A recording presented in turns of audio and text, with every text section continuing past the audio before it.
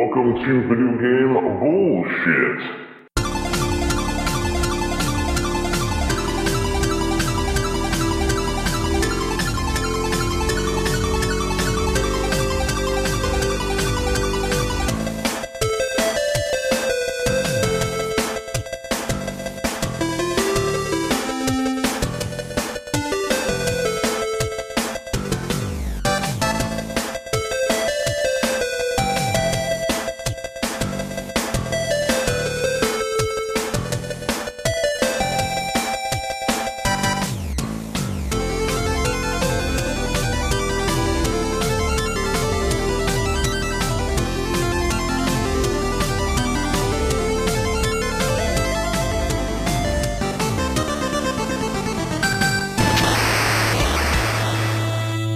I'm Jeffrey Wittenhagen. I run HagensAlley.wordpress.com.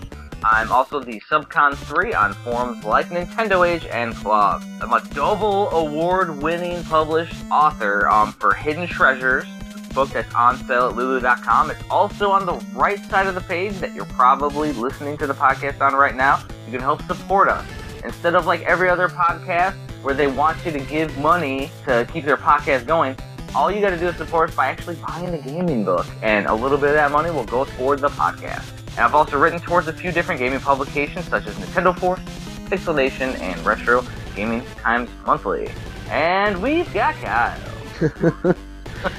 Hey, I'm big into no death runs, high score runs, collector of all things vintage and retro, pretty much anything video game related.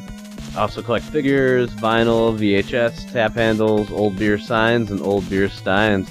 And we've got Kevin. Greetings, gamers. Kevin here, aka KWK. You can see my site on kwkbox.com and also visit my channel, KWKBox, on YouTube at any time for support.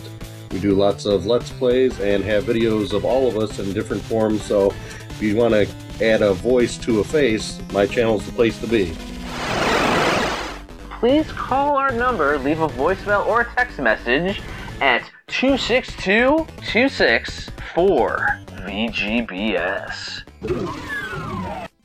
So, today we have a little bit of news to talk about. The Final Boss Man actually had a good Kickstarter rant video. We're going to talk a little bit about that later. I'm going to go over Too Many Games. There's a game that I got there, and it's called Kevin Power in Too Many Games. I've been playing the shit out of that game, so that would be a good one to talk about too. And, as we do, we'll probably get lost on some streams tonight. Feeling a little feisty. Feisty and frisky. Yeah. And I think we decided too that, I'm going to end every podcast from now on with a little bit of a campaign update, because that'll give backers a reason to tune in. Because the Kickstarter is funded. Oh, yeah. Funded. That's right. And by the time people listen to this, it'll be a week later. So be well That's all funded. good. But that's all good. And you're actually right, because in the last episode, you're like, by the time this airs, we should be funded. Because by the time we recorded this episode, the next episode hasn't been out yet. Episode 20 isn't out yet. So that's just how we work it. I mean, because the thing is we want it all to sound great. All right, so so what I did right there was a little bit of a table of contents for the episode, a little plan, so that way when we listen to it, I can come up with a cool little summary. That's a good idea, right?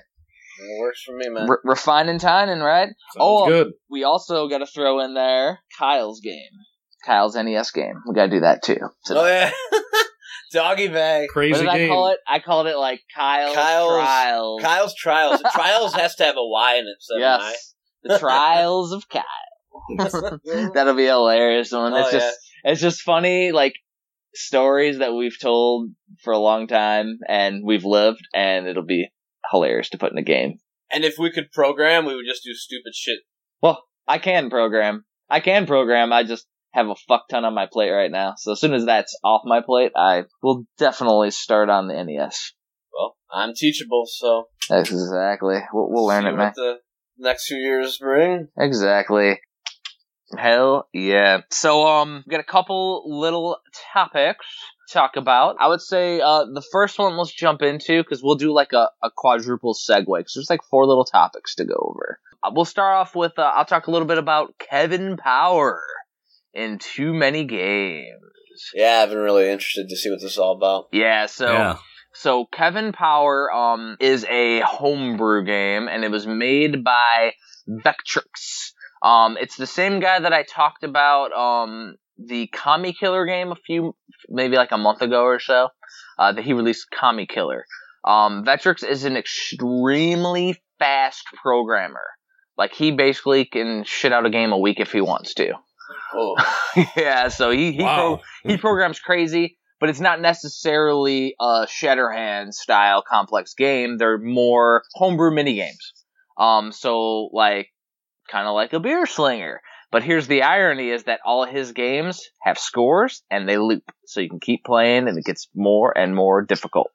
Perfect style gameplay that you would want. So Kevin Power in Too Many Games, though, was an exclusive release at Too Many Games, the gaming convention I was at, and I think they did 50 copies. I have number 16, I want to say, and I got a second copy from my buddy JD over in Mishawaka. He got number 19, I think. But anyways, the goal for Kevin Power in Too Many Games is to get to the Too Many Games gaming convention. So you're driving a car up a screen, and the goal is to quote unquote avoid everything, and you get to a game store every time. So basically every level you'll eventually get to a game store. And the levels change. And you get to, like, after you get through, like, the 5th or the 6th level, you get to Too Many Games. And then it loops. Every level, it progressively gets harder. And the irony is that you're supposed to avoid everything, right? But if you hit things, you get points.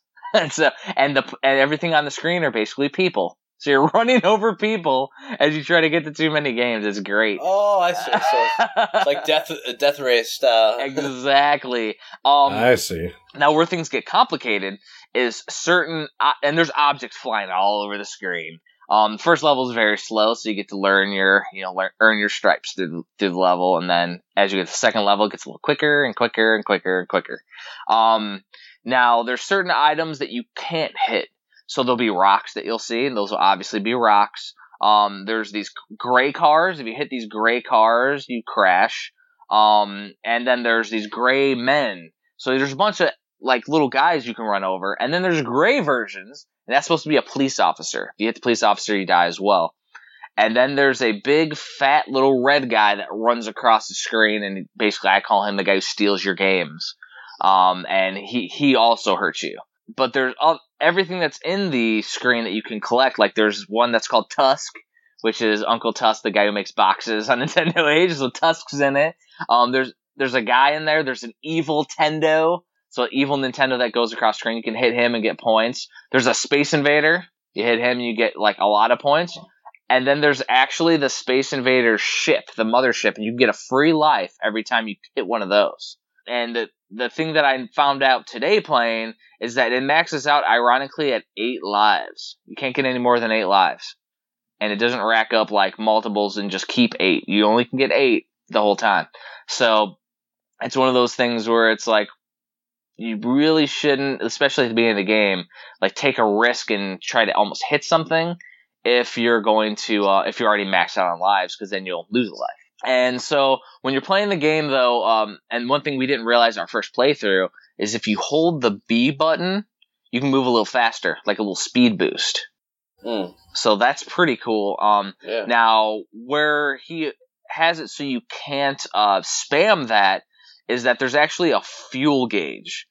And if you go through the game and don't use the speed boost at all, you don't even need to collect fuel canisters, because there's fuel canisters that pop up randomly. And the entire game's random, too, so you're not going to see the same pattern twice. But anyways, like, if you don't use the speed boost, the fuel counts down, like, 1 at a time, and you have plenty of fuel to get through the level. But it's when you hold the B button, it starts to go down 2 and 3 times as fast. So that's where the risk and reward come in of using the speed boost. And I find myself, since I initially didn't know about the speed boost, I find myself just going through the game without it. And I use it when I get in a tight situation, like I'm about to hit something, and just to boost out of the way, or if the free guy comes up and I shoot over to him. One thing I noticed, which I don't know if the programmer meant to do this, but the free life only shows up on the left side of the screen in the same position every time. Like, he doesn't randomly pop up on the screen like everything else does. So basically, you keep your eye out for something right on the left and you just shoot over there real quick. Yeah, the game, though, is extremely addictive. Like, it's so simplistic, but it's, like, addictive as hell. And unlike our nemesis Beer Slinger, this one loops, so I keep on playing it to try to get a higher score. Finally. Yeah. I did it right. So I told Kyle, like, I finally got over 10K and actually looped the score all the way to the final decimal now, 'cause it only goes up 5 digits. So I finally got it into 10K, and at that point, everything's fucking going nuts so fast on the screen. It's crazy. So it's really awesome, though, that I'm able to progress slowly but surely, and don't call me Shirley. How did the Twin Galaxies deal go with homebrew records? Well, I mean, basically, they have to recognize the game as being a game, so I guess you would have to almost submit that that game exists first. I don't know, I mean, really, they just have to add it to the game to their database, and then you can do a score on it. What we did on Nintendo Age is we just created a thread and called it the Homebrew, and Vectrix actually created the thread like a couple weeks ago. Call it just Homebrew High Scores or something like that. So you just post a screenshot and with your username on it, and it's on the honor system. And on Nintendo Age, everybody's pretty genuine. Nobody's just cheating or anything. So it tends to be a really fun little way for us to keep our homebrew scores. Been fun. That works. Yeah, so for those of you, though, that want to get a copy of Kevin Powers, you actually have to wait until the regular release comes out, which should be pretty soon. And it's not going to be too many games. It's going to be, I think, getting to like a concert or something. That's where you're trying to get to. And it actually, I think, involves Kahan, which he did Larry, Leisure Suit Larry, and he did Study Hall and a couple other homebrew games. Like, it has to do with him going to a concert. Like, that's what the game has to do with. It's kind of funny. The irony was that Kahan didn't go to too many games, so I always say it's basically it can be the player is trying to travel to a gaming convention. The best part, though, is that my daughter, London, loves playing that game now. Before, the only game she liked was Gradius, but she wanted to play the car game. So she's sitting there and she's controlling it, and she can actually get to the second level of the game. It's freaking awesome. Uh-oh. Yeah. Nice. And and what's hilarious is that then she wants to watch me play it, and every time she goes, next level! And she puts her hands up in the air. And I'm like, yes! Fuck yeah. So every time you beat the level, it goes do-do-do, do-do-do, do-do-do. And then Lennon goes, next level! And I hit the button and we go to the next level. Now, the thing is, there's a music programmer. His name is Z. And I don't know if it's a he or she. I'm assuming it's a he, but Z. And the music in this game is awesome. It is really good. Like, that's one thing, like, music does help make a game, and it gives you a sense of urgency. Like, when you hear the music, it's, like, really, really fucking cool. I don't think we would be able to get an actual MP3 of it, but what I can do is, while we're talking about it, I can boot it up. And the irony is I didn't mention this, but I actually put the game in my PlayChoice 10 adapter. My NES adapter on my PlayChoice 10. So you actually can, I played in my arcade. So let's see here. I don't know if you guys can hear the music. Just like bass right now. Definitely bass. Here's the music.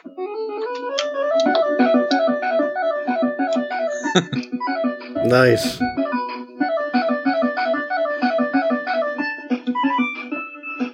So it's like really crazy arpeggios and stuff. And if you hear any clicks, that's me moving the controller. I'm trying not to do any crazy noises so you can hear more music than me clicking on a joystick. It's better than most elevator music. Oh yeah. I want to see if I can get to the second level. Because the next level, and actually did, without even really controlling it. There's a little music, and London would go, next level! And then you hit A.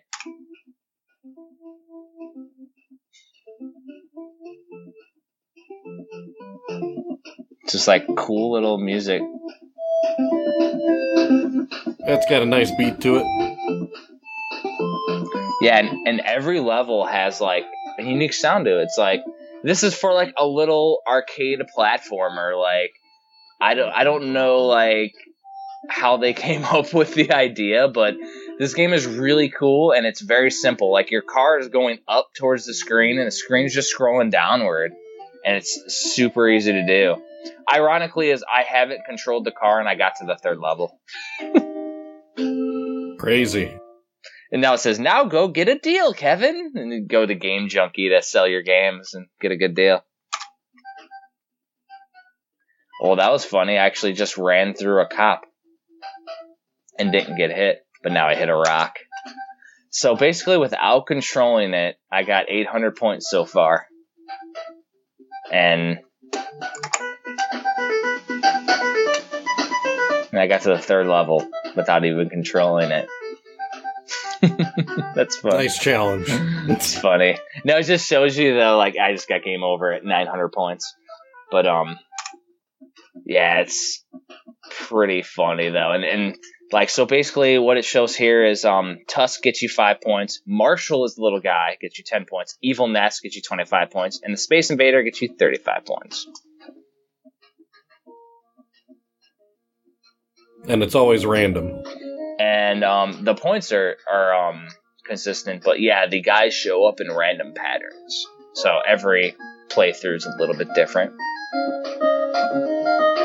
Yeah, the music in it is solid. Like for this being a simple, it's really a single screen homebrew. For being a single screen homebrew, I can't recommend it enough. It's one of the better, like, the fun games, and the fact that he probably programmed it in a weekend is amazing. You know what I mean? Yeah, that's really cool. I know that he fine-tuned it, and, you know, using an actual musician on top of it just, you know, puts a little shine on the game. Oh, music always helps. Yeah, it's a really cool little homebrew. I'm highly recommend it, though. So a perfect segue, Kyle, would be to Kyle's homebrew game.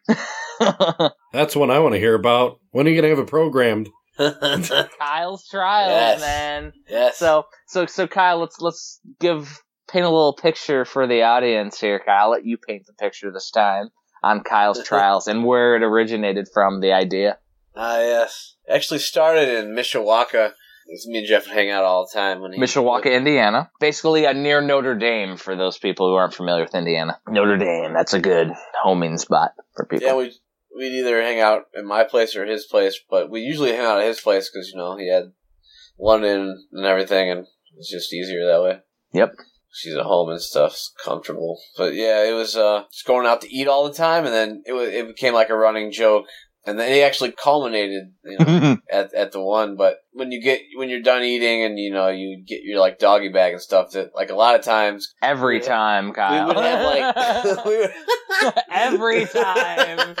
We would have, like, Andrea, Jeff's wife, would drive us, so we would go to, like, Mexican places. We would find pretty much all the Mexican food places around, and, you know, eat Mexican food and get margaritas and get blasted. Oh, we got plastered to the point where I was cut off on tequila for, like, ever, pretty much. Yeah, and that Margarita Massacre, no more. Yeah, we never had to drive, and yeah, definitely not promoting, you know, that at all. Find a designated driver for sure. My wife wouldn't drink, and so that she would drive us. So it's all about the double D. Yeah. So that was what made it fucking great. So we're all wasted, and then we'd always forget our food at the table in the doggy bags, right? and then if you happen to take the food from the table into the car, now that you just beat, like, stage 1. If you actually get it into the car, here's stage 1. Stage 2 is getting it from the car to the house, which we have left it in the car before. Yes, we have.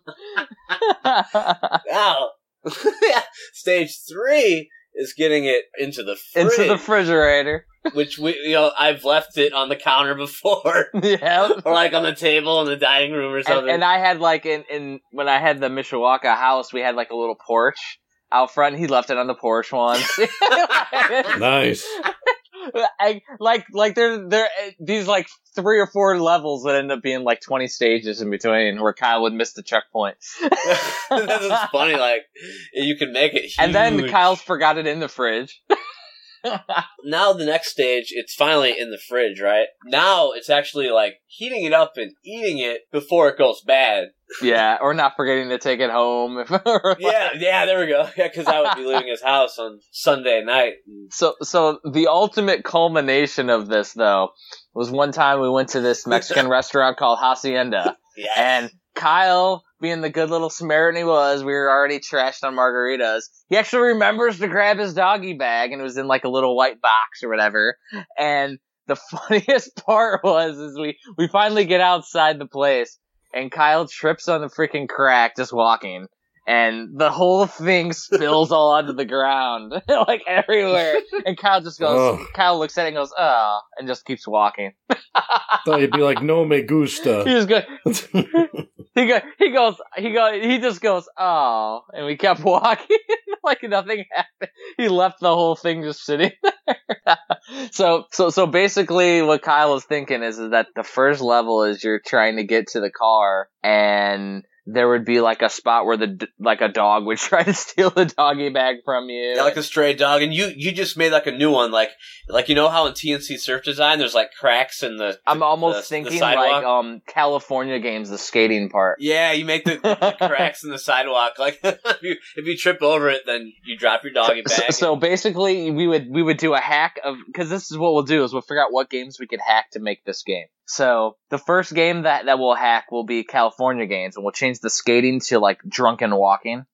And instead of beach balls, it'll be like dogs running across. You just have to avoid everything. That'd be pretty awesome. Yeah, so you're carrying a doggy bag, and at any time you can lose it. You lose, it's game over. One shot, make it brutal. And then when you get to the road, Kyle was saying you got to make it into Frogger. That's got to be a Frogger hack. So we hack the Ultimate Frogger Championship into like a kangaroo style where you're going across the street. Yeah, you have to like get to your car now. So now it's like the next, and like this is actually like a hidden level. This isn't like in real life. Yeah. Once you leave the restaurant, you have it in your hand, but this is like a level that we can make up where you have to like dodge all this shit to get to your car, you know. And like in the first level, there's these like hungry dogs that are like attacking you, trying to get your food, and you have to like dodge them and stuff. And you could throw something, I don't know. And even beforehand, it could be like almost be like in the pie level from Three Stooges, trying to get out of the restaurant. Yeah, that would be the very first level. Like the pie level from the Three Stooges, but you're like, people are throwing like Mexican food or something, and you're trying to avoid. Because you're like eating still, and you're like done with dinner. Music in the background. Oh yeah, and so then you get from there to the California game style dodging to the Frogger style getting across the road. Yeah, and you get to your car, but here's the irony: is you forget the doggy bag on the roof of your car. So now you're driving. So what are you thinking, like Spy Hunter or like? Well, that would be awesome, but I just played Kevin Power, and that's a game where you could just dodge everything. So you could hack Kevin Power to where you can't touch anything. So you're basically playing through like a Kevin Power style game, which is like Spy Hunter with no gun. So you gotta drive home. So you gotta get home. So it could be like some kind of like you gotta dodge all this traffic or something. Exactly. So you could take Kevin Power, turn it all into traffic, make there a little bit less, because it's impossible to dodge everything in that game. So that'd be a good game to hack, though. But basically, you gotta drive home and avoid everything. Otherwise, you spill your food. You lose your food. Yeah, because it's on the top of your car. Yeah, it's perfect. You have to balance it like perfectly. That's amazing. And then the final one, once you get out of your car, is almost like Goonies, where you got to get through your house to get to the fridge. It's like caves and shit. Fall into the basement. And this is kind of where I was laughing too, because like each stage could be different. Like, so the culmination of each stage would be like you get to your house, and then you get to the next difficulty. So like you could have one where there's like a burglar like breaking in, and the funniness is, dodging him and getting the food to the fridge is more important than like getting the burglar. Yeah, so it's like tongue in cheek style. Yeah, that's what I was thinking too. Like when you're driving, people like throwing like rocks at you and shit. Like everybody's trying to stop you from getting your food home. Yeah. Like, what the hell did you do to everyone? And I was thinking like in the next level, you could get to your fridge, and then like the fuse is out, so it's the most important thing. You have to get the food in the fridge. Like, it has to get cold, right? Like, or you're gonna lose the stage. And there's like a meter, like a cold meter, or like a stale meter or something. And then you have to go to the hardware store and get a fuse so that you can bring it back and put it in your fridge and like. Oh fix it. no! So that would be like the second time going through the game. Yes. Could get back to the car. Yeah, I was thinking it's like Vice City. Like, one problem leads to the next. Oh to the my next. god, that's awesome. You open up all these cans of worms, and before you know it, you're like swimming in them. So what game would you hack to actually do the mini games to fix the fuse? That's a good question. Would it be like Tetris, or like what would it be like? Like one of those pipe mania games or something? Yeah, like once you get Pipe Dream, like Pipe Dream or something. that would be cool. Yeah, like Pipe Dream, you could do like. You have to, like, connect all the little things. By the way, I hate those puzzle games, the Pipe Dream ones. like I got a homebrew that was like that. It's called Magic Block, and I don't like those type of games. Little timed pipe games. Well, we could do a game that we actually like. That we actually like. I don't know, you can pretty much take, like, any... Just like a little puzzler style. Maybe you like Adventure of Lolo and just having, like, he has to, like, solve a certain thing and... Yeah, and push little blocks in order to create the fuse. Yeah. Or actually, perfect. how about this? NES Virus Cleaner. And you gotta actually, Hell yeah. you can bring Rob into it, and you gotta pick up the little viruses. They're gonna be the little errors that are causing the fuse to malfunction. Fuse cleaners, we'll call it. In order to get your food in the fridge. Yeah. And then, as soon as you finally get the food able to be cooled, now you're hungry again. So now you gotta get the food into the microwave, and the microwave's malfunctioned. Yeah, you can go, like, forever, right? Like, then you have to go get a new microwave. It's round 3. That's level 3. That's exactly. Gotta get the Goodwill. Goodwill. Hell yeah. That could be our, like, shout out to Goodwill. Because the thing is like, with the Nintendo World Championships, you can pick 3, 4, 5 games. Even with the Homebrew World Championships that came out, there's like 5 games. So we could technically like flip 5 different games with a selector. So that'd be hilarious to be able to do it. It's almost like a fetch quest thing, because then, like, once you get the Goodwill, something doesn't work. Yep. On, like, level 4. Now the power's out in your house. Yeah, there's so many, like, great things, and then you gotta go down to the basement, and the basement has all these hazards, and it's like boxes, like...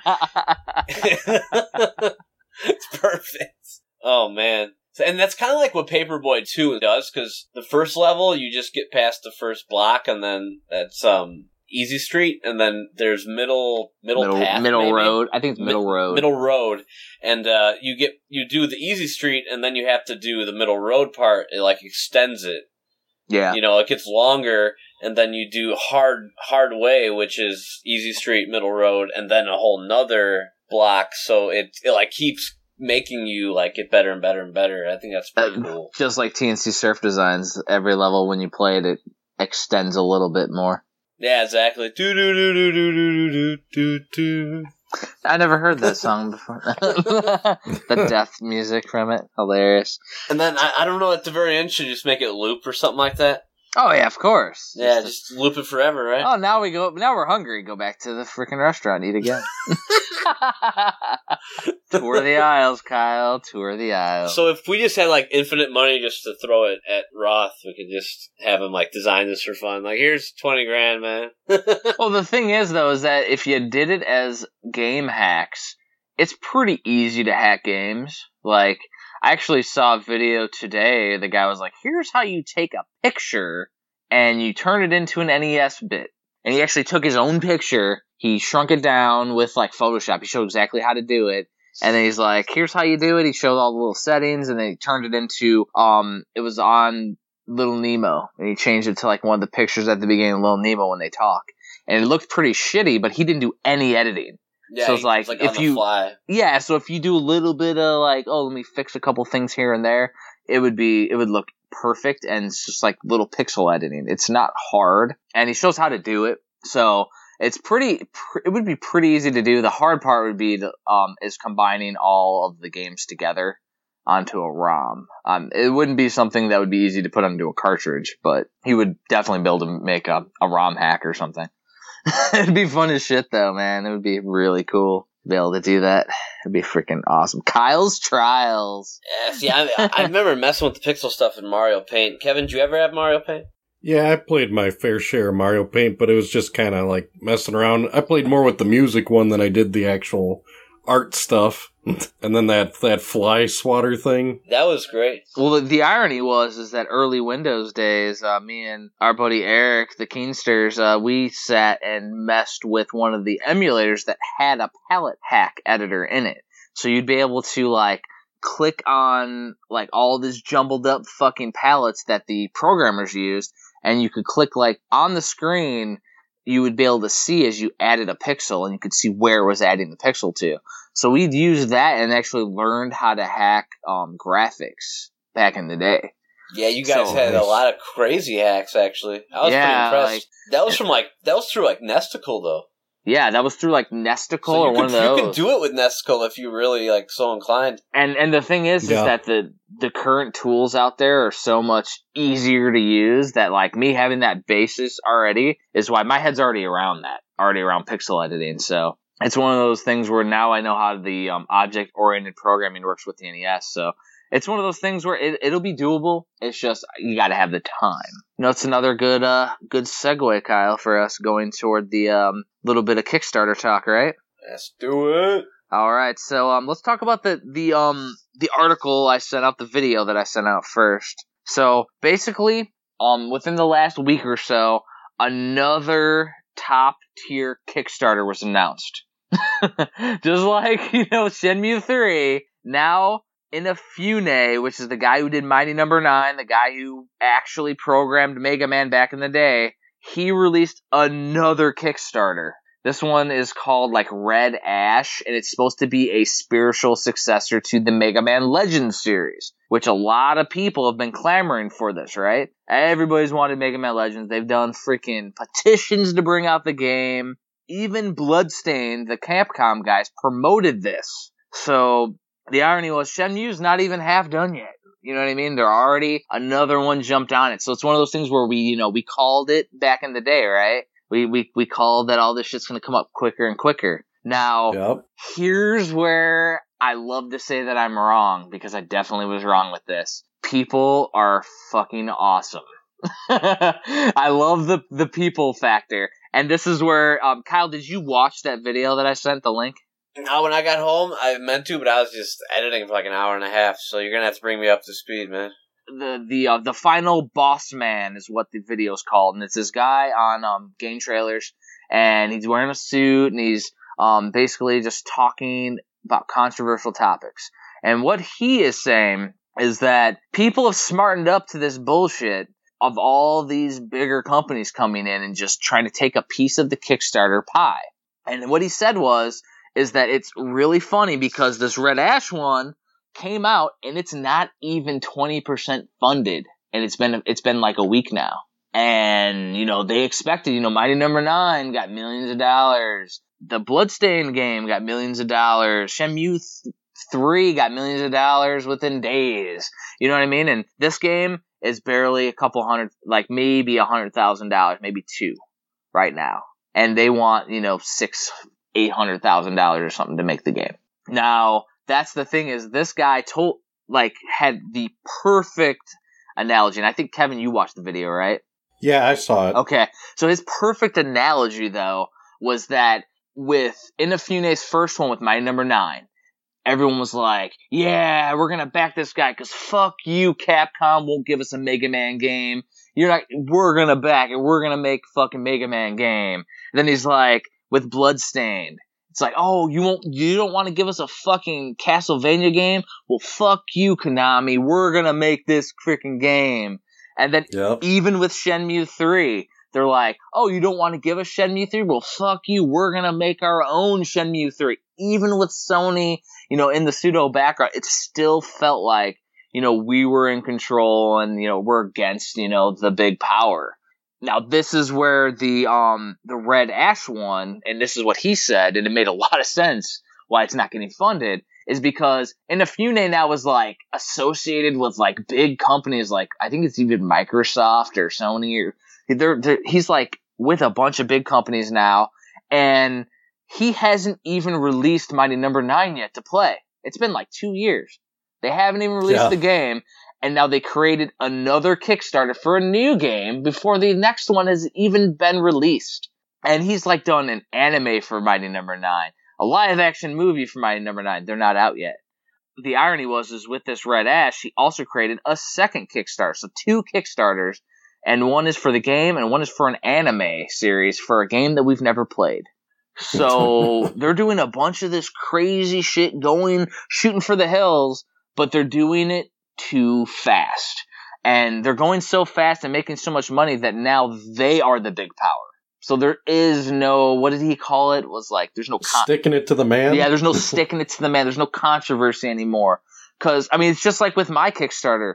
We're like 4 guys, basically. Sly Dog's 2 guys. We're 4 guys making this shit fucking happen. We're not a big company. Even at Mighty Number 9, at his freaking indie-ish level, he still had a big freaking amount of people that he used. A big group of people. Still was a major collaboration.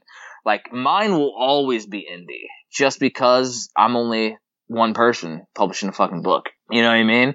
And that's what Kickstarter was meant for. It's meant for the underdogs, and it's meant for, people to fund passionate projects that people want to put out there that we wouldn't be able to otherwise. That's what we're doing. Now, that's where I love that, this Red Ash thing. Like, I actually think it would be a really cool item. A really cool thing to put out there. But the fact that I haven't got to play Mighty Number 9 yet, I'm like, I'm just going to wait till I play that game to see how the quality is. Because who is to say, Kyle, that we all fund this Red Ash thing and then Mighty Number 9 comes out and it fucking isn't what we expected it to be? You never know. You never know. And, like, if we play this game and it's subpar and now we got to watch an anime based on Mighty Number 9 and a fucking live-action movie on a subpar game, like, really? And then there's a fucking other game I just backed. If you backed Red Ash, then you backed the second game, and now you're already thinking, all right, is this one going to be subpar too? And it's like, it's one of those things where they just moved a little too quickly. They need to, lay the groundwork, let the foundation flow. What I think too is going to happen, they're going to start asking for more, like... Oh, this is where it gets good, Kyle. Okay, so here's the good part. So he jumps into it, and he said, in order to hit the first goal, like say Red Ash gets funded at it's $800,000, it's only releasing Chapter 1. And they show this Chapter 1 bullshit as a fucking map. And this map looks like a big mech. And then they show, Chapter 2 will be released if they make like $1,020,000 or something. So maybe $600,000 and $1,200,000. So if they get $1,200,000, you get Chapter 2. And when they show Chapter 2, it looks like there could be another fucking 10 chapters on this thing. So you're never going to see the full game. So, like, number one, the scope of that is like, all right, so you're only going to pay for, like, a little portion of the game. You pay for a tutorial. Yeah, like, you're basically paying for a fucking tutorial. That's retarded. And that's when he goes back and talks about Shenmue fucking 3. And he said, their major failure, they're at, like, 4 million still, or 4,500,000. They might almost be at 5 million. But they put out that, at 10 million, we'll give you the game you wanted. Open world Shenmue and shit like that. So, no matter what, right now, there's no way in hell they're going to make $6 million at this point. Like, the initial rush, everybody's excited. They have a ton of backers. Do they really think they're going to get 2 times as many as that or 3 times as many backers as they currently have? Unless Warren Buffett really likes Shenmue. That's what I'm saying is like, so in other words, it feels like we're going to get an incomplete game now. Because they put out, with this stretch goal, you'll get this. And he put down, like, stretch goals are really bad when the people running the Kickstarter are aware of a stretch goal and actually make the campaign complete with the stretch goals. It's a really double-edged sword. It's a really fine line. And that's why, like, Shenmue, like, the funding, as soon as they announced that $10 million one, funding pretty much fucking stopped. Like, some people are still going slowly on it, but it pretty much died out because people are like, really, $10 million? Man, that's never going to happen.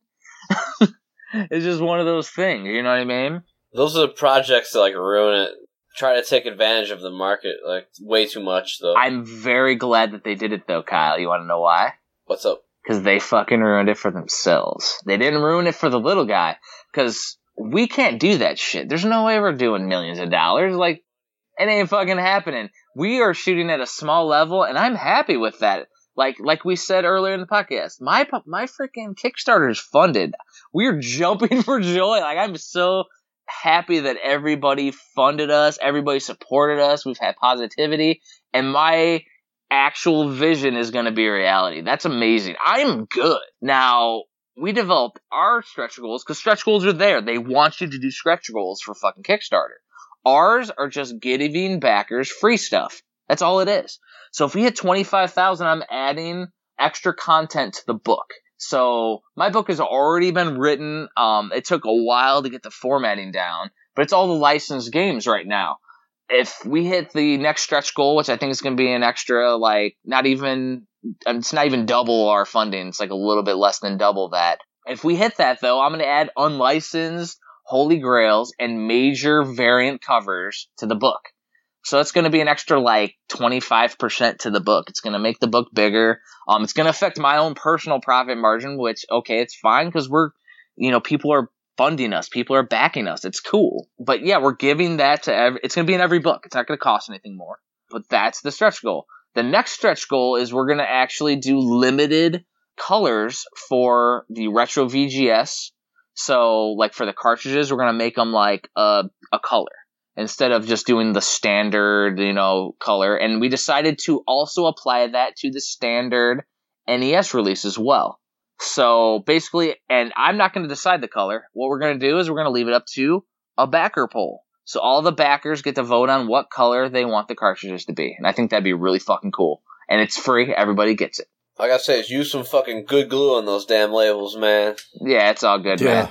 Don't Wario's Woods that. Yeah, don't Wario's Woods that. Fuck yeah.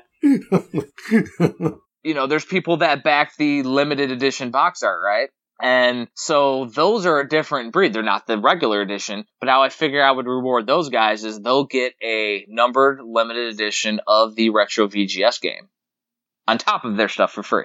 Basically, all the 250s or 750s, the ones that are the limited edition CIBs, or the really awesome wooden box ones.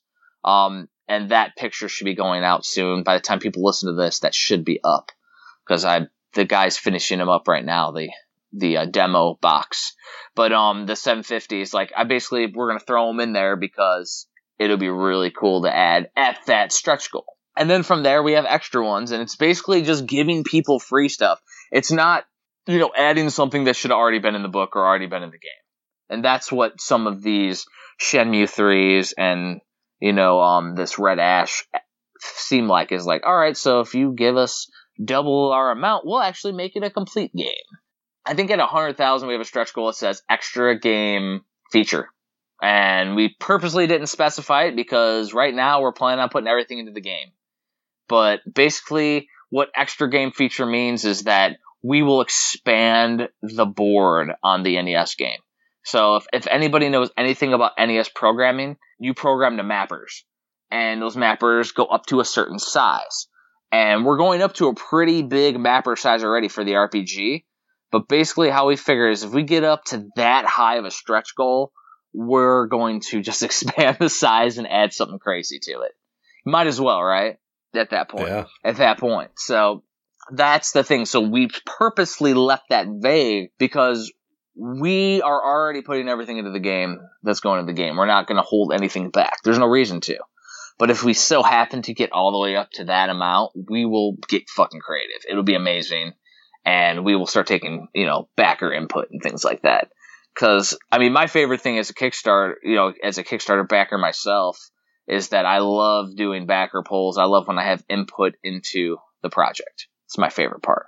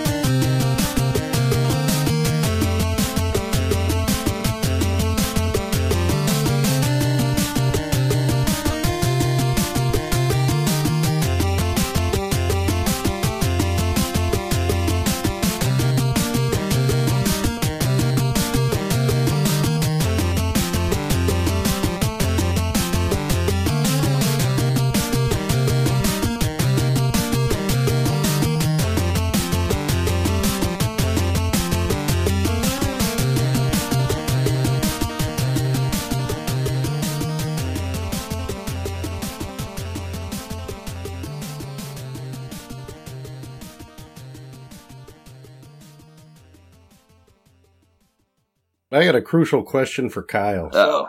Yes. Kyle, I need you to explain something to me. Why is Wayne's World and Wario's Woods both bad stickers with both W's? Did they have something against W games or what? Hey, it's correlation. Yeah. It's craziness. Yeah, I think because they're both later releases, and Were they like the same year or something? just a lot of the later releases they started to skimp on the meat. There's a couple homebrew releases, like I think Flashback Entertainment, notoriously, my fucking stickers are popped up on those. But Really? every label I've gotten from Tusk, who's going to be doing my labels and my boxes, every one of his are perfect. And they have really good glue backing and everything. So there's not going to be an issue with the labels already, just so you know. I already fucking ironed that one out. Hey, we're picky with our labels. Might as well. And don't make them white like Bucky O'Hare. Yeah, white and yellow are the worst. Make sure they're all white for Kyle. There you go. Right, only on the top, too. So it makes it like Steel Cage Challenge. Bucky was one of the very few yellow ones. Mm-hmm. No. Barai Fighter and Caveman games were also yellow. Ooh, And Mario yeah. 3. And some Mario 3s, some of them peeled up on there. Oh, yeah. Some Mario 3s. Must be the yellow. I got really good at repairing the little peel up things, Oh, yeah, dabble do ya. but as far as Gotta be careful. yeah, you just get a paper clip and at the very end of it, put a little piece of a little teeny drop of super glue, and then just dab it, little dabble do ya, like Jeff said. Definitely teeny. You do too much, it'll eat that sticker alive. Yes, it will. That's why you gotta use a paper clip so you can be precise. I actually use two paper clips. I use one to prop the label up with one One hand. to prop and one to spread. Yeah, and I don't put it close enough to the edge to where when you mush it down, it's gonna... Because when you mush it down, it has a spread factor. Yes, it So does. you have to, take that into consideration. You know what I can't stand is they got all those videos online and they're like, you know what? You can make your games look like new. And then a guy takes a Mr. Clean Magic Eraser. I don't know if you guys ever used one of those. It's a fine grit sandpaper. Exactly. And he's doing it to these cartridge games. Well, guess what? You're wearing the plastic down and you're putting a big scratch where there was some marker you could remove with alcohol and some elbow grease, you moron. So Yeah. I can't believe people are putting a magic eraser and then it's taking the label off. He's like, oh, it's fine. The irony is that if you do that with a 64 game, the plastic's different because it's smooth instead of edged. So the Super Nintendo and the Nintendo have that little edginess to the cartridges. Yep. They're a little bit rough. And when you use the Magic Eraser on that, it's barely noticeable. Try doing that on a 64 cartridge. Go ahead, it'll look great. Actually, it discolors them. Well, the problem with 64 labels too Destroys it. The labels don't have that gloss layer on them. Nope. And Those that's- labels Yeah. fade bad. Yeah, and They or if do they get real wet, bad. they're fucked. Because it's just a piece Yeah, of, they're it's SOL. like a sticker, without the gloss, like a piece of paper, basically. Yeah. Without the end labels and everything, they just cheaped out everything on those cartridges. Yeah, Genesis cheaped out too. I want to bring this up because at the very end they started releasing those boxes instead of the cases, the cardboard boxes. Yeah, Oh. with the black and white manuals. Yeah, that too. Shit, Super Nintendo did that too. They started churning out black and white labels, or black and white manuals too. Yeah, because Castlevania Bloodlines is interesting because there's a hard shell version and a paper cardboard version for Genesis. It's been in the middle during the transition. Yeah, exactly. Yeah, there's crazy. quite a few actually that have both. Boxes are always worth more. Yeah, and you can put those Genesis boxes. I believe they fit in a Super Nintendo protector case if you want a game protector. And, Yep. and you don't want to buy a Genesis lot or something. Because I'm sure they have that size now, the cardboard Genesis one. If they don't, they should. I think it is the same as a different box. I'm not sure which one. Might even be the Nintendo one. It's very similar. It fits in the Super Nintendo, which is the exact same size as a Jaguar. Yeah, and same as the Jaguar and same as the 64. Yeah, but the Genesis box is not snug. It's slightly under. Yeah. And you know what I couldn't stand is when the Nintendo would have those millionth seller copies. So it's got a little sticker or logo on top of the regular game. So there's two variations of it technically. Variants. Mhm. F-Zero would be a million one. And then there'd be the normal original one. I mean, they started Yeah. that with the NES with Metroid and Zelda, Blades of Steel. Blaze of Steel. Yeah. I mean, that's going to be part of my book is if I do the major variants, it's going to be those type of variants. Nice. Not like every little nuance, just like the major differences. Because those will be a little cool way to collect as well. Some people wanted variants, and I'm not going down to the weeds to every little nuance, but like the gun.smokes where they're, 2 different boxes, that's pretty cool. The Metroid box was really cool. I like the updated one better. Yeah. The yellow. Oh, a classic story today is I was going and doing a little bit of editing, and Flying Dragon Secret Scroll on the box that I used in the book, it was the label and not the actual box. I was like looking at it, I'm like, what the fuck? I almost missed that. Like it's hilarious going back and QCing. So like I had the picture of like the guy on the front, but it's actually a picture of a dragon on the actual box. So the box and the label are completely different on that game. That's crazy. Pretty cool. I almost missed that too. As my one buddy was like, you might want to check that out. And my buddy Sergio, he's going through and doing some edits for me too. And I looked at it, I'm like, yep, I almost missed that. That was the only one so far. It's really funny. Because I made sure I didn't grab pals and all that stuff, for box arts. Yeah, you can't proofread your own work 100%. The best way is to walk away and come back, but still, like, your brain tricks itself, and that's why you made a mistake the first time. Yeah, no, the thing is that whenever you're writing anything, you're vested in it, so you always miss stuff every time. And when I'm doing something that has to do with 800 items, it's like I could look at something 1,000 times and miss it. It's like crazy. So I mean, I've been working on this book for 2 years, and I've been out of the F's for a long time, and like that's the craziness right there. The cool thing is though, is when I do add unlicensed, the formatting of the book's already solid. So it won't take me much longer to get those out, actually. So that's pretty cool. I think it's only like 2 or 3 extra files, because I have like 13 or 14 giant files of games that has every license. I think it's only like 2 more to add all the unlicensed, so it won't take long at all. It's pretty cool. Yeah, but I mean, and then if, like what Kevin was saying with all the variants, if you want to collect like every Super Nintendo version, like, oh my god.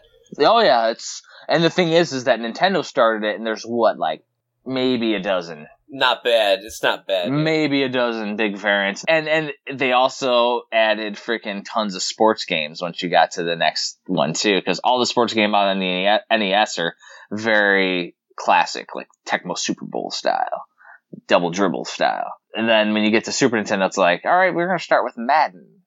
And like that starts up and never ends. And it gets a little crazy. The main crazy one on the NES is the RBI baseballs and all that. There's a million of them, different baseball games and things like that. But yeah, like that. So it gets crazy with tons of little million seller variants, and 64 gets even worse.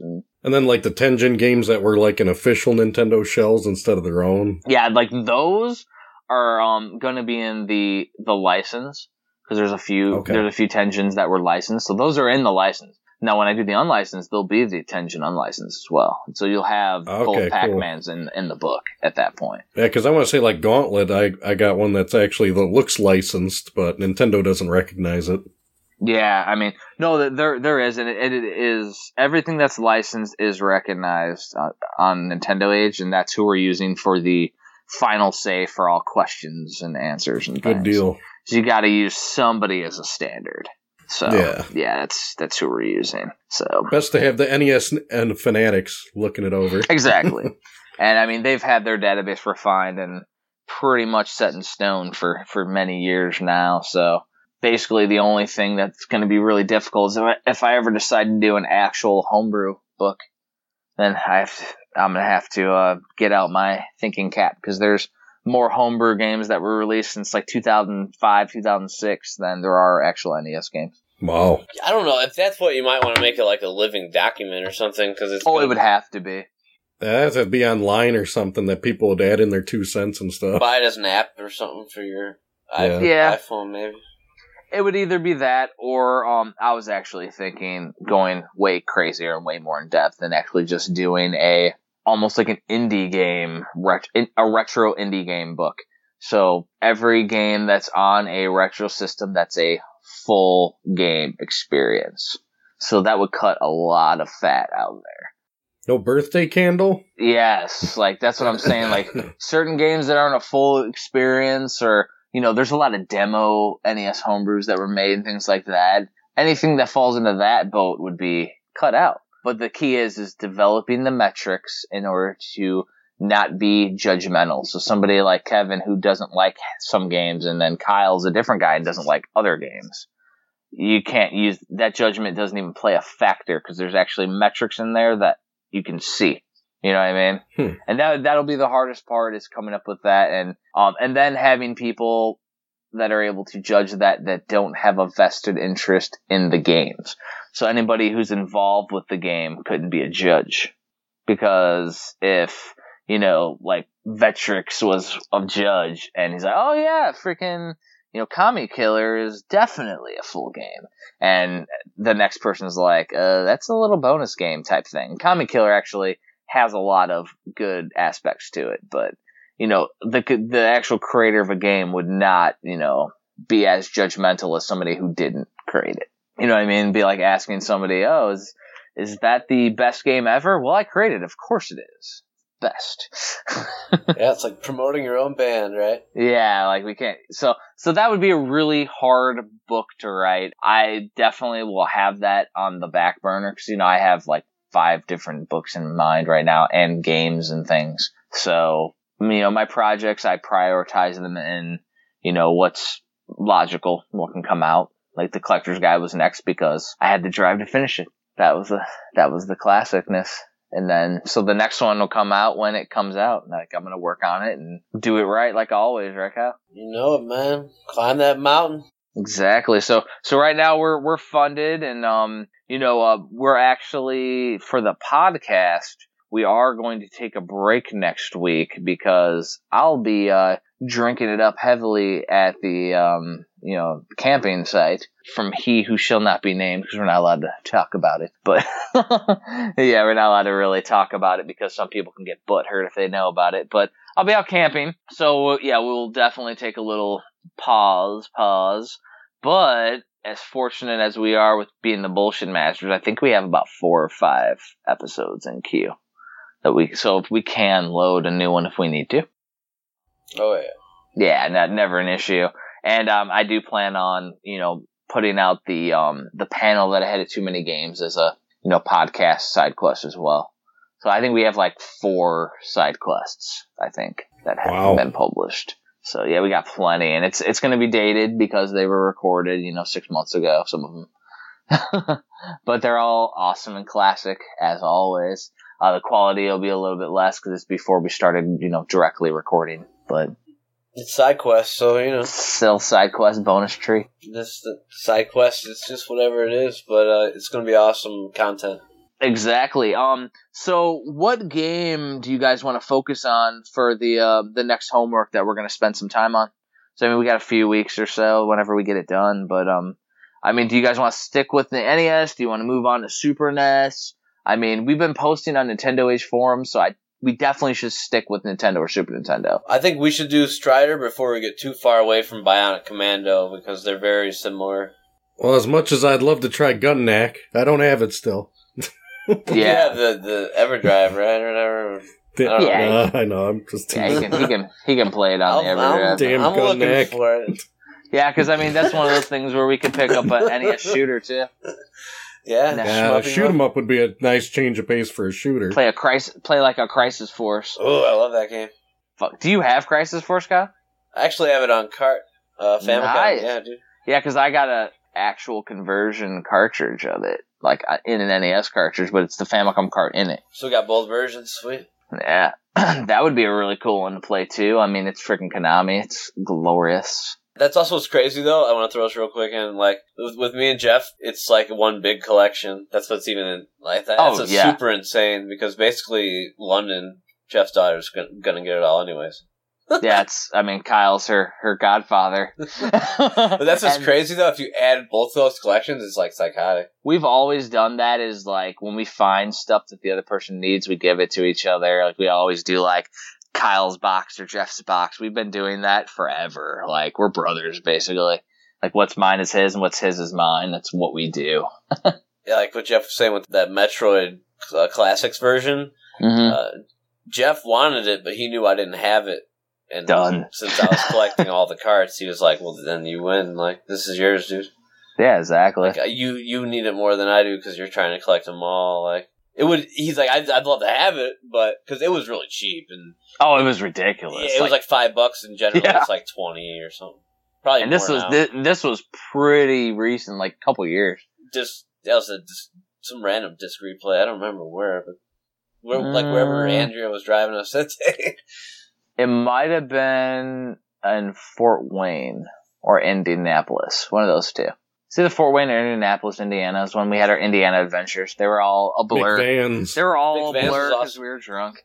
Yeah, I think we do. You still have that picture of McVans when we're in front of the Pac-Man guy, right? Oh yeah, absolutely. Yeah, that's awesome. Everybody takes that picture. Even I got one of those. I figured they did. Except for Kevin was naked in it. Oh shit! running from the ghost. They'd have to meet a stretch goal to get that photo. They did. Stretch mark goal. That's amazing. Hell yeah! Stretch mark goal for Kevin.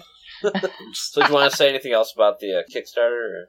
No, that was pretty much it. I mean, we've, definitely been humbled by the outstanding support and really, like, how it all worked out. Like, there is no way it could have worked out any better because, like, it was ironic is that we were, like, about 1,000 away for almost, like, a week, like, of getting funded. And then we got in the Kickstarter newsletter and then all of a sudden, like, people could see our campaign. They're like, oh, this is fucking awesome. And they all started, backing us because people were aware of it.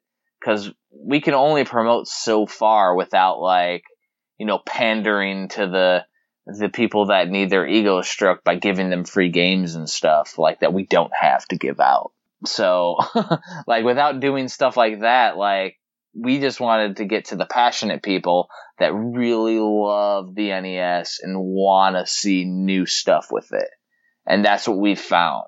And like, it was ironic. And I talked with, Kevin about this is that, they actually, the first week, like the first Monday, they actually made our Kickstarter not searchable because we mentioned charity in the Kickstarter. What's the deal with that anyway? So apparently, according to Kickstarter, the rules that you're not allowed to talk about charity in the Kickstarter, which I didn't know that. And our plan is to take any of the overhead that we make, and if we have anything left over from the overhead, which is going to consist of Kickstarter fees and taxes and anything we missed on crazy shipping, because we did flat shipping rates, and some people it's going to cost more.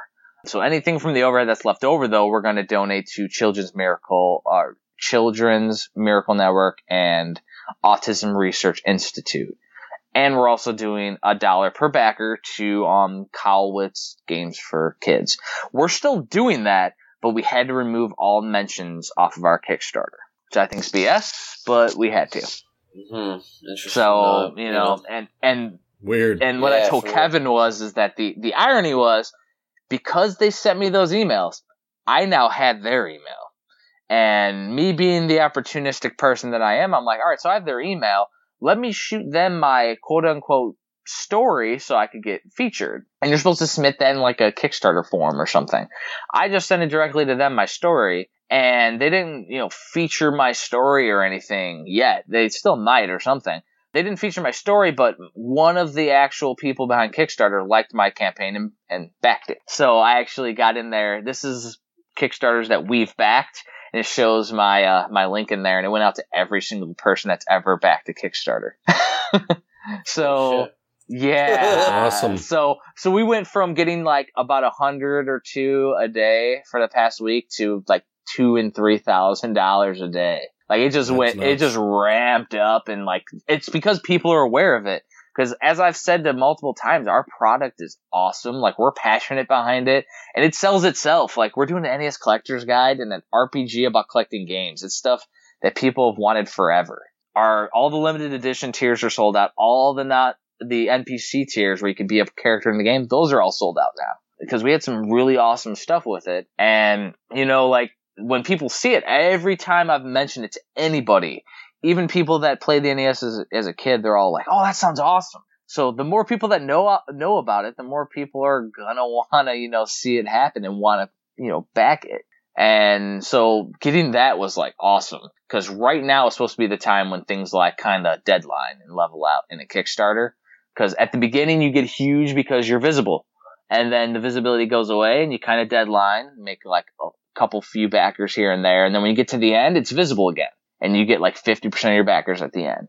That's what I was told by everybody that's done a Kickstarter. My goal is to have Joe, because I knew Joe didn't have that artwork done.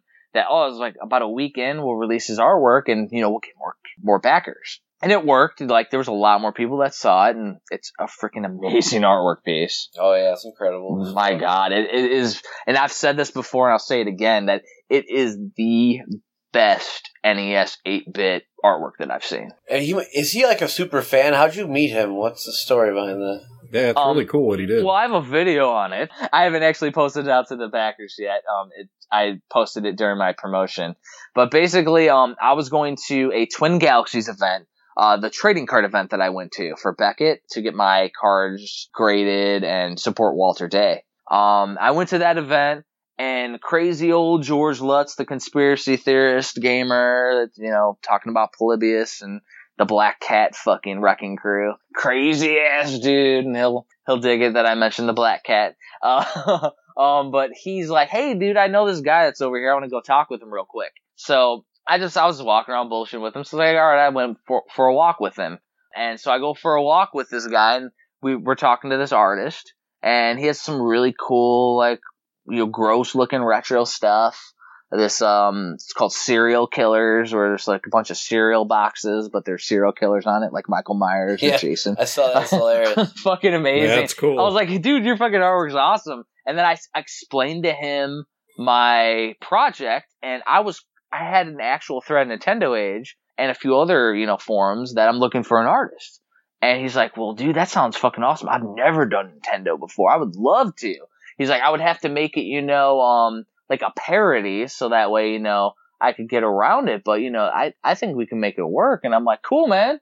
I was like, and then through talking about that, I realized that he was actually commissioned by Topps and does the Garbage Pail Kids. Yeah, I was going to say, like, what was the part where you, like, pissed your pants? Okay. And I was like, here we go. What? Yeah. Like, that's awesome. Like, as I'm talking to him, I'm like, hell yeah. And he was already, like, gung-ho. Now, he's a professional artist, so he actually costs money to get shit done. Right.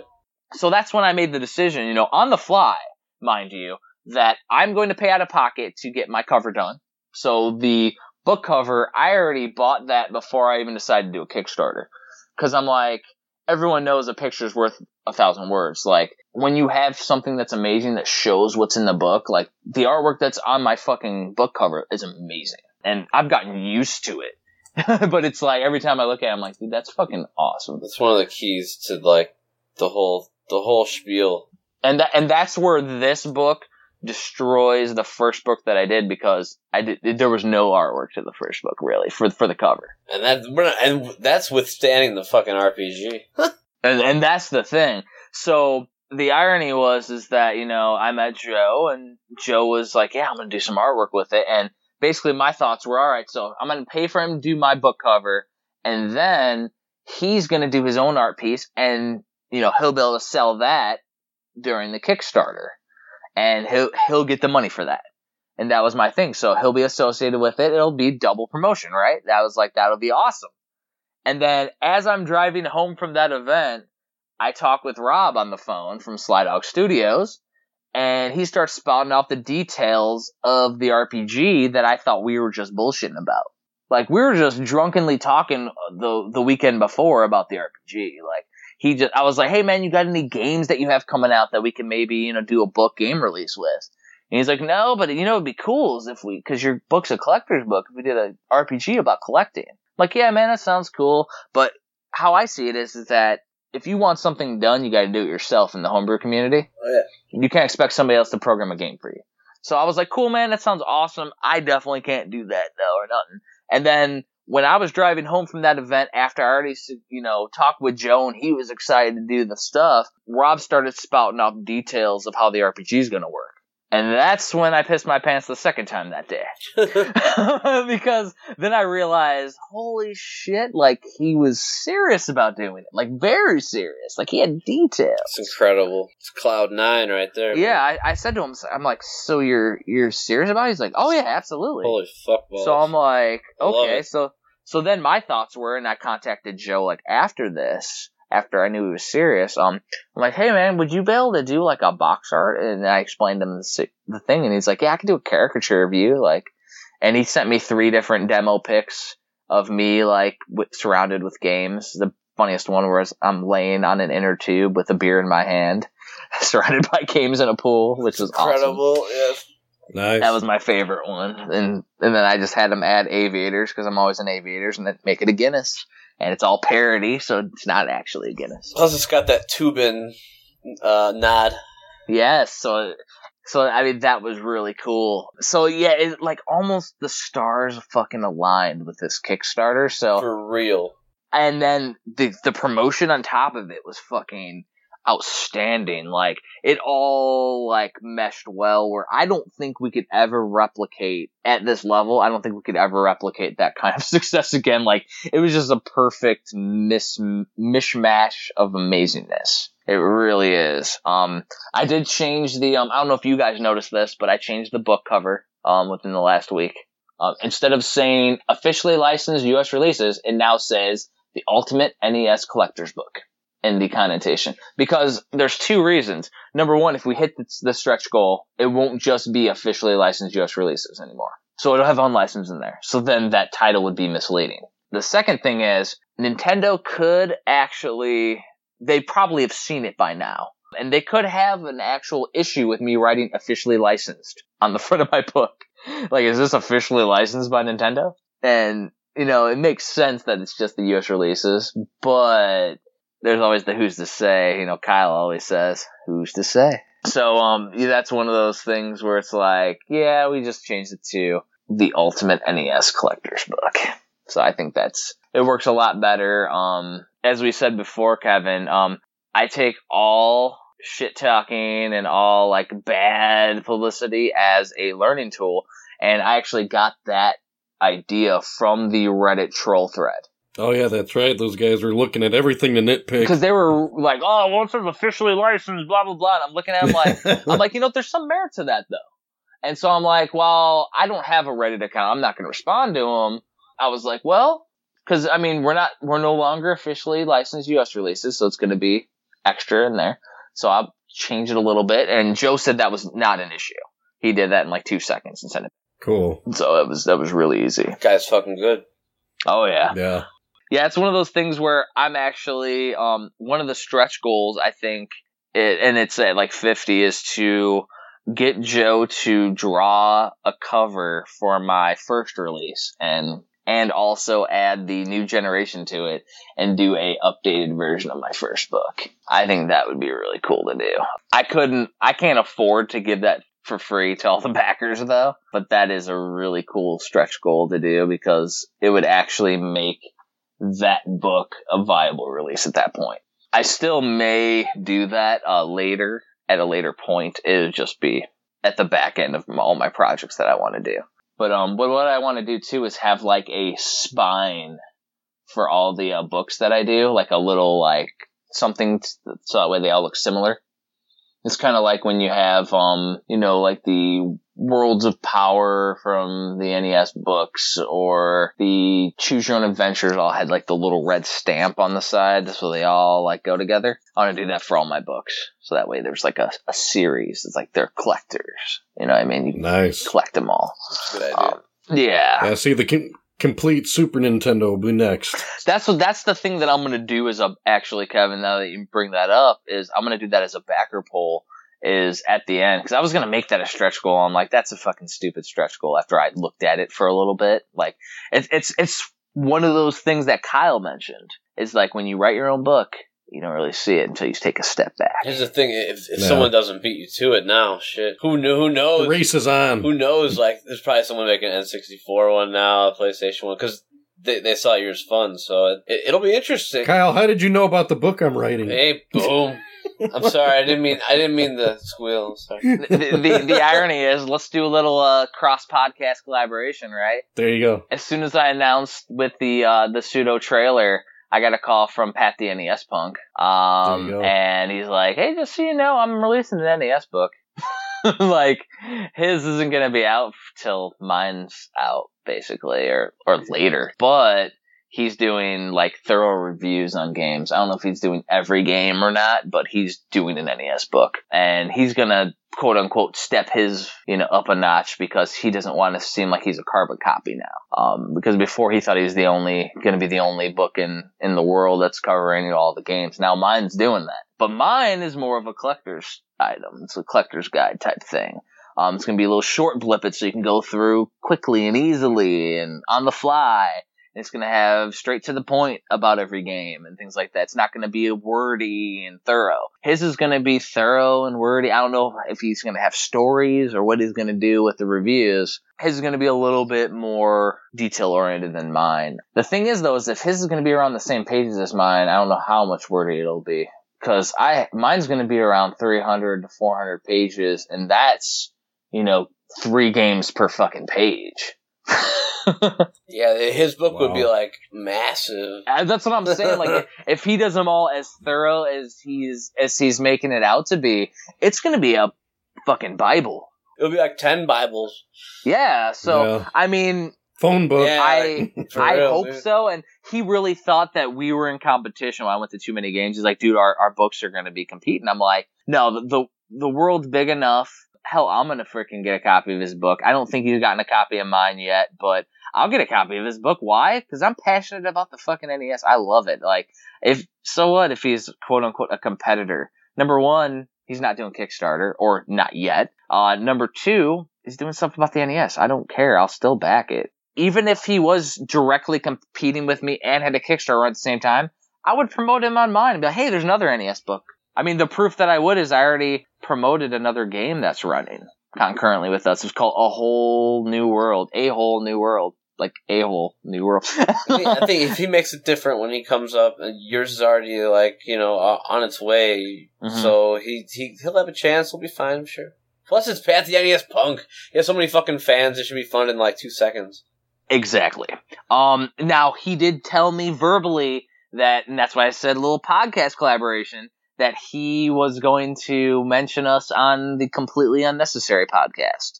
Now, I said, even mention it in conjunction with your book. I don't care. Like, if we get mentioned at all, that's cool. Like, I love it. I would appreciate it. That's what I said. If he does, he does. If he doesn't, he doesn't. That's up to him.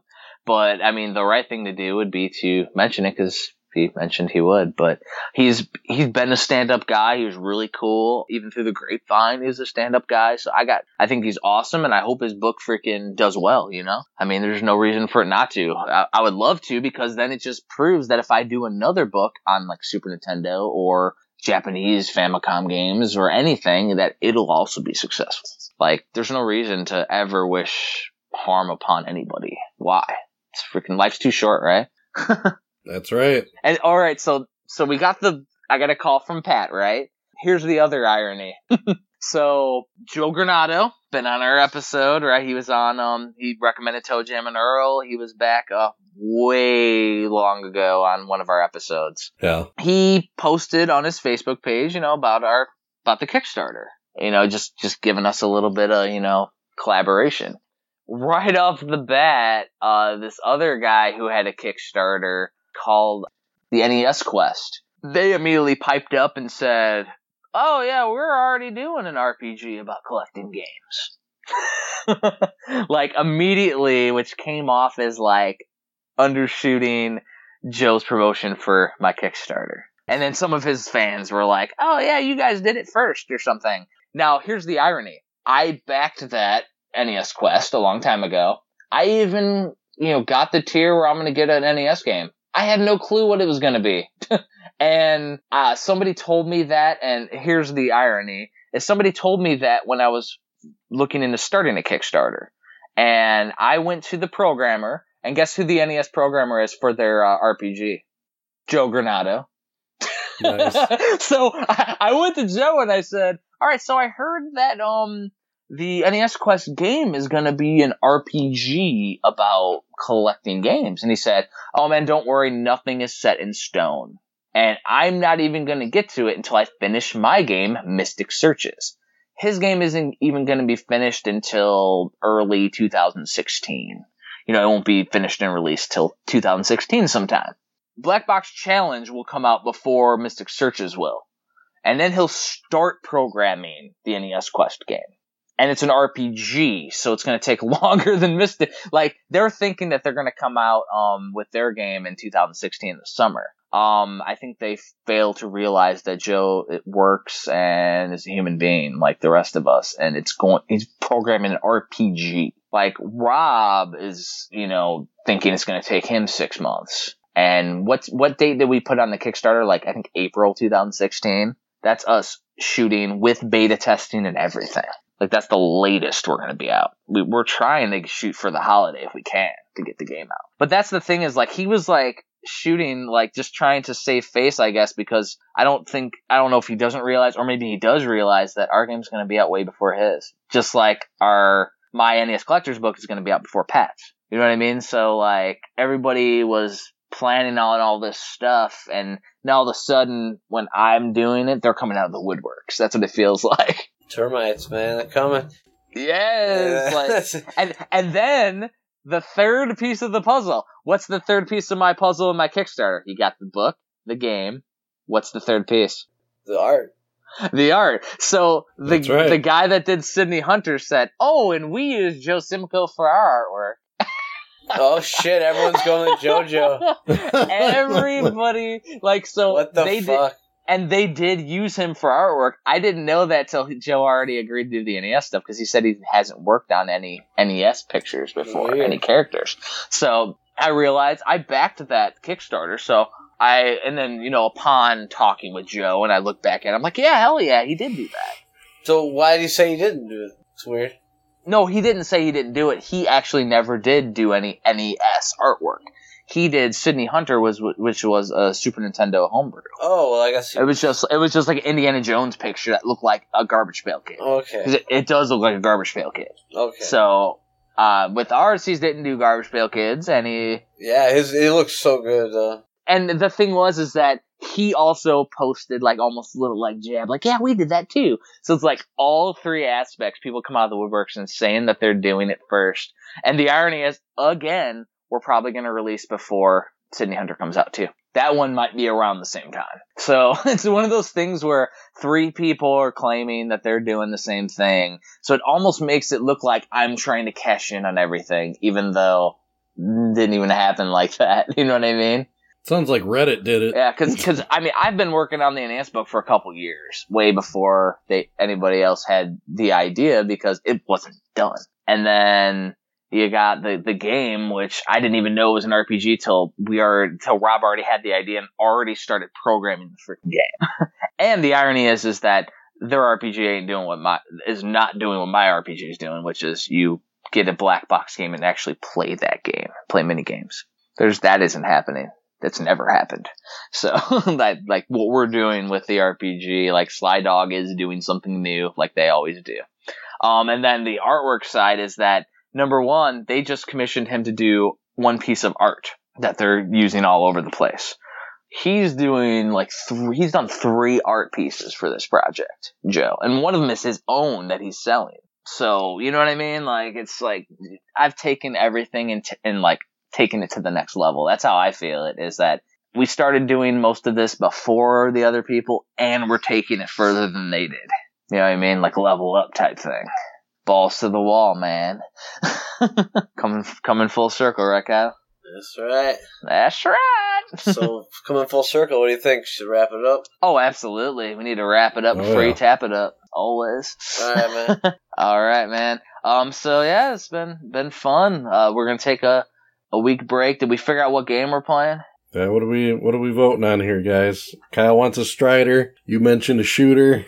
Don't matter to me. We can hit up Strider. Strider's not too long. It's not too bad. That's what she said. The Crisis Forces, I like that idea too. That's a Konami treat. I mean, the thing is how short is Strider? Could we? Because I mean, if we're taking our time anyways, we could fucking do Strider Crisis Force, and then whenever we finish one, we talk about it. It doesn't matter. Yeah, let's just focus on Strider, so then we know we got the amount of time for it, because we're taking a week off. So exactly, I think that'll be enough to at least get the skill set and get all the treats out of the game. Yeah, with that much it's time. non-linear, so if there's a guide I sent, so you may want to use that if you get lost. Oh yeah, if I get lost, I'll definitely jump on the guide. I'm gonna obviously go for it like without it first. Yeah, since it ain't super linear, let's just focus on that one since we got a good gap of time to work on it. Mm-hmm. Perfect, and yeah, so from now on though, when I do the Kickstarter thing, I'm gonna keep her short. It's all good now. There you go. Got plenty of extra treats to talk about. I mean, there's lots of aspects, so it's always fun. Craziness. Yeah, I figure though this will give backers a reason to listen in because they're gonna hear updates after the Kickstarter's completed. That'll be awesome.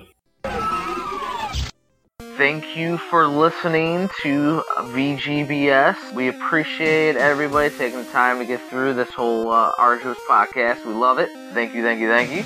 If you want to correspond with us, you can email us at bgbspodcast@gmail.com. We also have a phone number. It is 26226-4BGBS. You can leave us a voicemail, shoot us a text message. Whatever you want to do, correspond. Also, comment on us. Shoot us a message on Facebook, Twitter, Google+. Leave a message on one of Kevin's videos on YouTube. We love hearing what people think about the podcast. All right, see you later. Woo! Take it easy, guys. Later.